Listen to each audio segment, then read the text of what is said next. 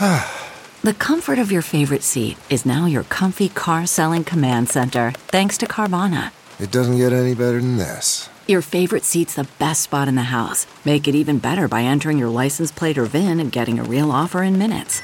There really is no place like home. And speaking of home, Carvana will pick up your car from yours after you finalize your offer. Visit Carvana.com or download the app and sell your car from your comfy place. Good morning. I'm Margie Ellisor at Fox 2 with your St. Louis news, driven by Bomarito Automotive Group. Rockwood High School students return to in-person classes this week, but that may not last long. Freshman orientation is today. High schoolers have the option of return to class tomorrow. But in a message last night from Superintendent Dr. Mark Miles, says everyone should prepare for a possible return to remote learning. He says it could come at short notice. Current quarantine numbers are resulting in staffing shortages. The district may not be able to support in-person learning. Students in the Wentzville School District will be switching back to virtual learning this week. COVID cases keep rising in St. Charles County. The Wentzville School Board voted unanimously last night to return to online classes.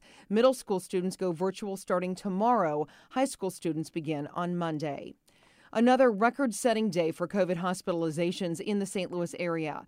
The numbers show a steep climb in hospital admissions. The latest number, 114, a single-day record. In Franklin County, where more than 100 cases have been reported in each of the last 3 days, a record 657 patients are hospitalized.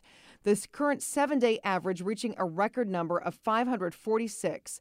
Task Force head Dr. Garza says fuels for the virus is coming from social gatherings. From the Fox 2 Weather Department, what a difference a day makes. Instead of 60s this morning, we are in the 30s and 40s. Instead of 70s this afternoon, we will reach to the low to mid 50s. Plenty of sunshine on the way, though, and although it's much colder, it is closer to normal. Rest of the week will be dry and mostly sunny with near normal temps in the 50s to lower 60s. The next chance for rain will be on Saturday.